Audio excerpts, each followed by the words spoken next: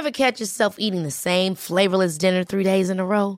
Dreaming of something better? Well, HelloFresh is your guilt-free dream come true, baby. It's me, Keke Palmer. Let's wake up those taste buds with hot, juicy pecan-crusted chicken or garlic butter shrimp scampi. Hello Fresh. Stop dreaming of all the delicious possibilities and dig in at HelloFresh.com. Let's get this dinner party started. Hiring for your small business? If you're not looking for professionals on LinkedIn, you're looking in the wrong place. That's like looking for your car keys in a fish tank. LinkedIn helps you hire professionals you can't find anywhere else, even those who aren't actively searching for a new job but might be open to the perfect role. In a given month, over 70% of LinkedIn users don't even visit other leading job sites. So start looking in the right place. With LinkedIn, you can hire professionals like a professional. Post your free job on linkedin.com/achieve today.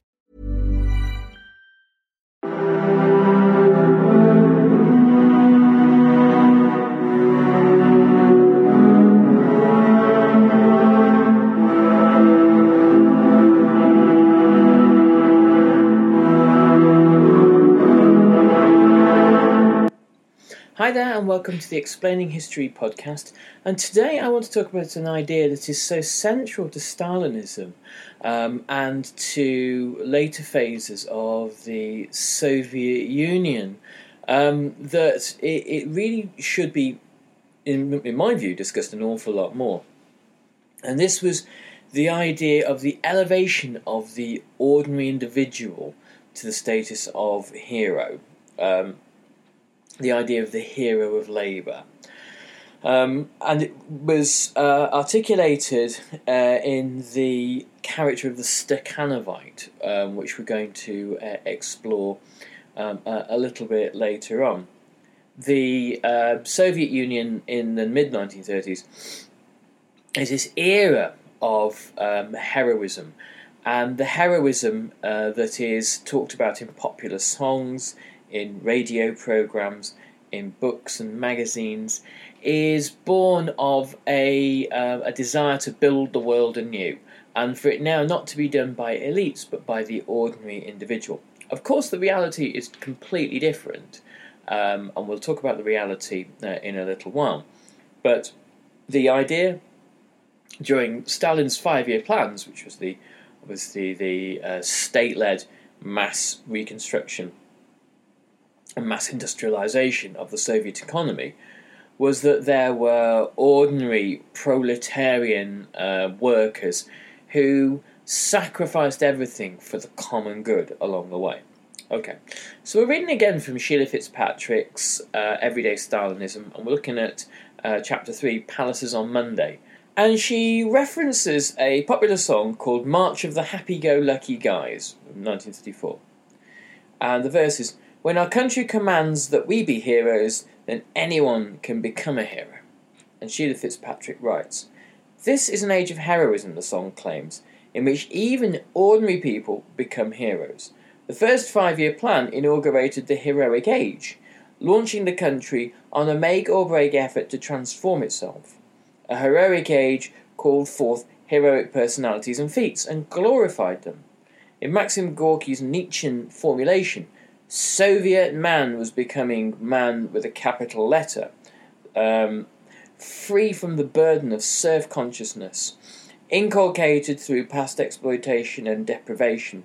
The contemporary hero, man of the new humanity, is big, daring and strong. He pits the forces of human will against the forces of nature in a grandiose and tragic struggle. His mission is not only to understand the world, but also to master it." Now there's a number of things to be drawn from that.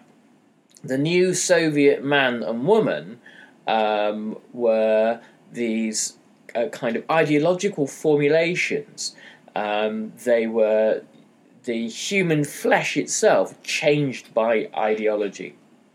If you look at the statue of on the 1938 World Exposition in Paris, on the top of the Soviet pavilion is a statue by Vera Mokhina of New Soviet Man and Kolkhoz Woman, and there is this huge modernist muscular proletarian with a hammer and a Soviet peasant woman with a sickle, defiantly striding into the future.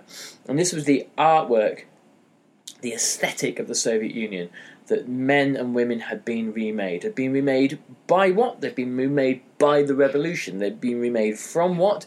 From what had come beforehand. The feudal world of Tsarism had made people in the kind of the imagination of the Soviets literally servile and weak and downtrodden and physically broken. The revolution had set them free and was now reshaping the world. And what it was doing, as Gorky states here, pitting the forces of human will against the forces of nature. Stalinism and later Maoism saw nature as a monstrous obstacle that had to be conquered and subjugated. And this really accounts for a great deal of the environmental crimes of Soviet communism and Chinese Maoism. So the term hero is consistently used in Soviet literature throughout the era. It explains workers such as the Stakhanovites, who were named after the worker Alexei Stakhanov, who broke all records for the amount of coal that could be dug in one shift. There was a constant obsession with exploration, particularly exploration of the Arctic. Polar explorers who went to the Arctic were lauded, again, as part of the process of conquering the Arctic, conquering nature.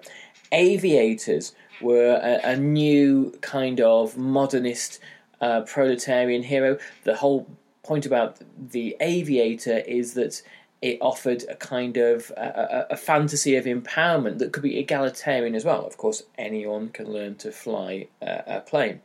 And the obsession with aviation and the excitement of this new age of air travel wasn't, in the 1930s, contained to the Soviet Union alone. Far from it. You find similar kind of obsessions with aviation around the world. Political leaders who might be described as heroes for performing heroic feats. In poems by folk bards, Voroshilov was a fantastic knight on his steed. Stalin, the hero, Joseph Arlite Vissarionovich. The Soviet hero, writes Sheila Fitzpatrick, was often described as a bogatyr, the old word for the hero of Russian folk epics, and ascribed the same qualities of daring, defiance, and high spirits. In many ways, one of the things that's kind of quite apparent from this is that even though there are periodic waves of terror throughout the 1930s in the Soviet Union, even though there are acute anxieties about the intentions of foreign powers, even though there are periods of hunger and shortage, there is quite a vibrant and assertive and a confident culture, for want of a better term, around the culture of Soviet construction and the socialist construction and the building of a new world. It's possible that some of the achievements of Soviet communism were the means by which Soviet citizens filtered out other more unpalatable realities.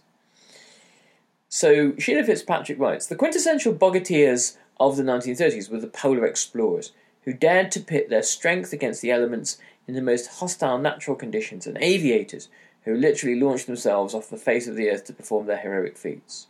Arctic enthusiasm started when the Chelyuskin expedition, led by Otto Schmidt, set off to explore the northern sea route in the Arctic in 1933 and was caught in ice floes. The subsequent rescue operation by Soviet aviators went on for weeks and received enormous publicity. Even children in remote villages heard about it and were carried away by the drama. On their return, explorers and rescuers were feted, embraced by Stalin, and other Politburo members and declared heroes of the Soviet Union. Despite the current moratorium on party admissions, 4 of the aviators involved in the rescue were accepted as members of the Communist Party by special decision of the party's Central Committee. Otto Schmidt, a bearded giant of 6 foot 6 inches, became a particular favourite of caricaturists, one of whom portrayed him as a latter great day Peter the Great striding across the Russian landscape. So one of the reasons for the fascination with things such as the Chelyuskin expedition was that this is the kind of thing that pre-revolutionary Russia didn't do and wasn't capable of achieving. And there was a suggestion that the revolution had seemed to unlock Russia's potential, unlock the potential of the Soviet people by recreating them and creating them within the most ordinary of people, the potential for greatness. So there was a kind of a sense of an egalitarianism, a levelling out of this idea of human potential and human greatness. Whether that was achieved for most people is highly doubtful, but certainly this is part of the myth building of the Soviet Union. And all societies build their myths, this is true, and they're often very attractive myths for people to buy into, to participate in. Aviators and explorers obviously received huge amounts of fan mail. They appeared in the newspapers. Soviet press was key in building up this notion of the aviator as the hero of the nation. And Stalin would often greet them at the airport when there were plane crashes, as inevitably there were. There were state funerals and no expense spared. There's a different kind of story emerges around the boy Pavlik Morozov. It's possible you may have heard the story of Pavlik Morozov. Certainly, if you'd lived in the Soviet Union in the mid-1930s, there's no way you could have avoided it. Pavlik Morozov was in the Young Pioneers, the part of the kind of the Komsomol movement, the Soviet kind of youth organization. He denounced his father to the authorities as a hoarder of grain. His father was arrested in 1937 and shipped off to the gulags. And Pavlik Morozov was murdered by angry relatives for having betrayed his father. He was kind of loathed by the Russian intelligentsia in the post-Stalinist era, during the years of the post-Stalinist thaw. But in the mid-1930s, presented as a hero and a martyr by the Soviet press. And this was embraced by a significant number of young Soviet people. Why? Because he'd been murdered essentially by counter-revolutionary elements in the Soviet telling of the story. He had stood up not just for to obey the state and denounce his father, but he'd stood up for society as a whole, because grain hoarders, in the eyes of the Soviet state, were counter-revolutionaries. These were people who were trying to withhold grain in order to affect its price and harm the economy and destabilise Soviet society, and then reintroduce exploitative capitalism.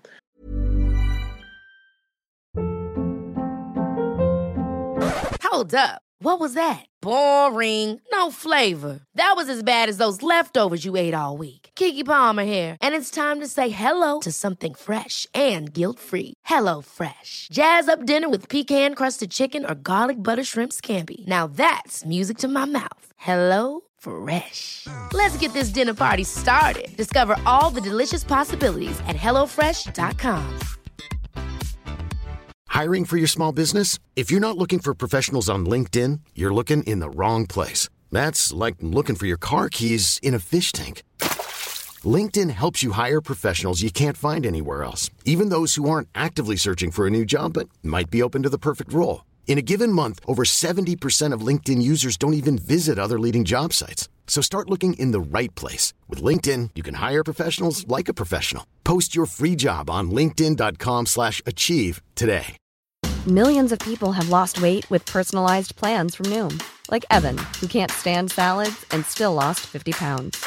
Salads generally for most people are the easy button, right? For me, that wasn't an option. I never really was a salad guy. That's just not who I am. But Noom worked for me. Get your personalized plan today at Noom.com. Real Noom user compensated to provide their story. In 4 weeks, the typical Noom user can expect to lose 1 to 2 pounds per week. Individual results may vary.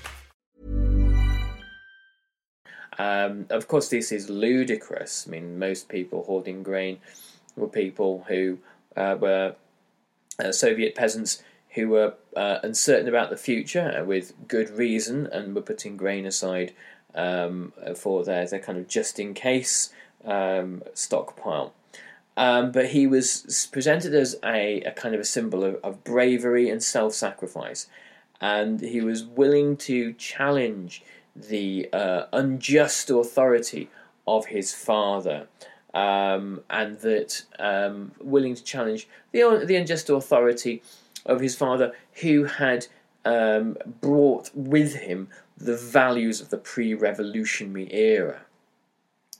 There's a kind of a little echo in the Pavlik Morozov story, and also the culture that surrounds the Pavlik Morozov story, of what later happened in China. The idea that the older generation that still brings with it old values has been hopelessly corrupted by the previous regime, and it says only the youth, the revolutionary youth, that can bring things forward. A play written by Natalia Sats for the Moscow Children's Theatre in the mid-1930s called The Squealer was based around the same idea. It was similar to the movie On the Waterfront. And it's about characters who face the decision whether to inform or not, and the dilemma that surrounds it. It's about a bunch of children working in a shoe shop, and many had been street children who have been rescued by the shoe factory and given new lives. And really, it is the revolution giving them new lives. But there are some of the children in the shop are stealing, and one of the thieves is known, but the friends defend him and they won't rat him out. But the question is, always put to the audience, are they doing the right thing by not letting the authorities know who the thief is? And the implication is actually, of course, no, they're not. They are protecting somebody who is undermining the common weal, who is undermining the collective, who is undermining kind of collective good.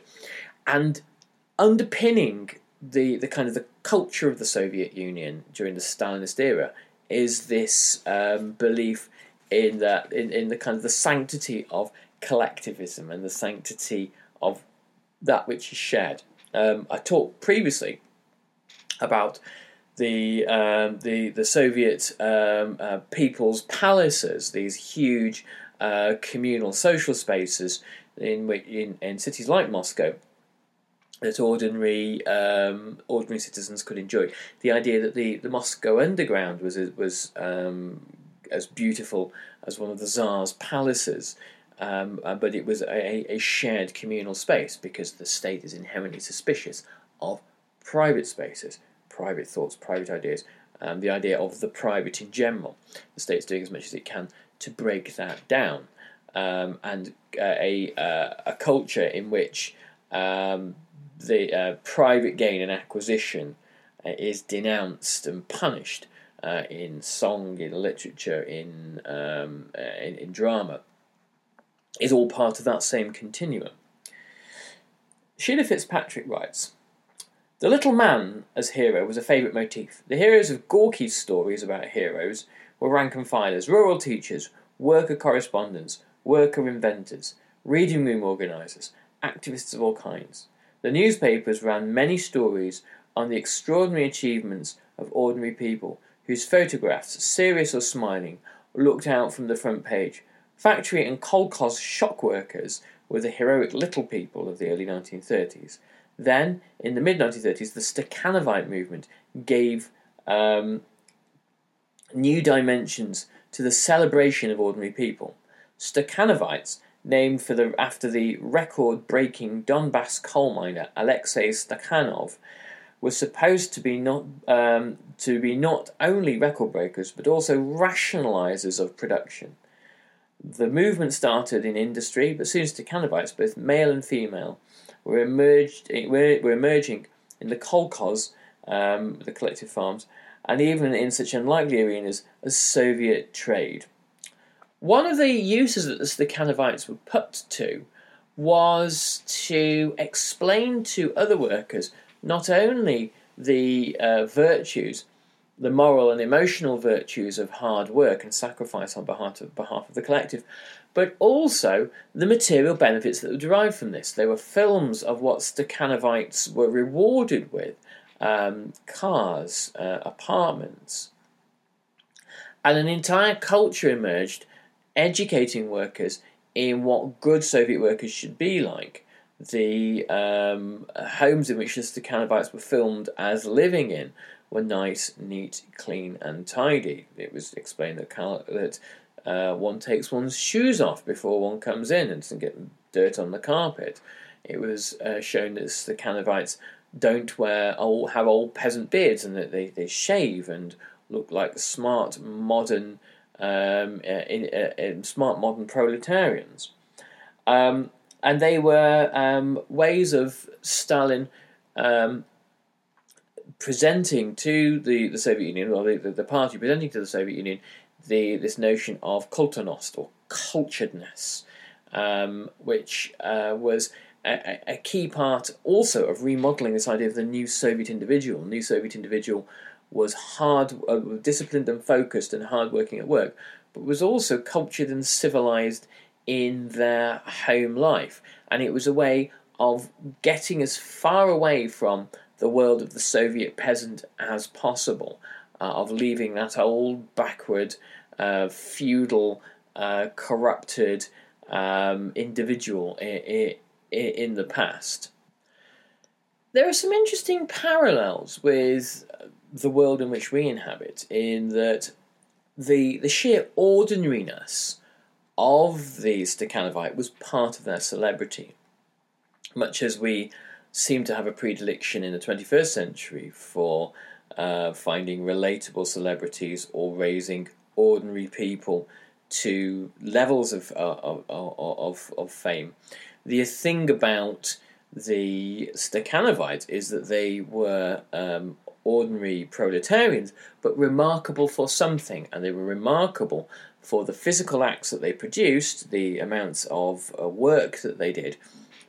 But what that work was symbolic of, what it signified, was the amount of their ardour, their passion for the revolution, their desire to see the new society of the Soviet Union emerge successfully.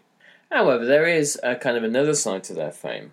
Sheila Fitzpatrick writes, "In theory, they were selected because of their achievements, but in practice, patronage from a local party secretary or journalist often played a large role. Stakhanovites' photographs were published in newspapers, journalists interviewed them about their achievements and opinions.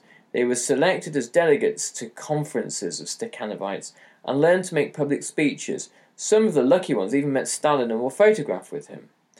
Stakhanovites and other ordinary celebrities were living examples that little people mattered in the Soviet Union, that even the most humble and ordinary person had a chance of becoming famous for one day.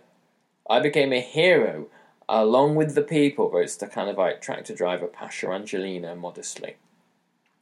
So that egalitarian fantasy is a key ingredient of I suppose, modernity itself. You see it as part of the notions of the American dream, on the kind of the other side of the kind of ideological division, and you can find it in various different post-colonial or newly independent societies from the 1940s onwards.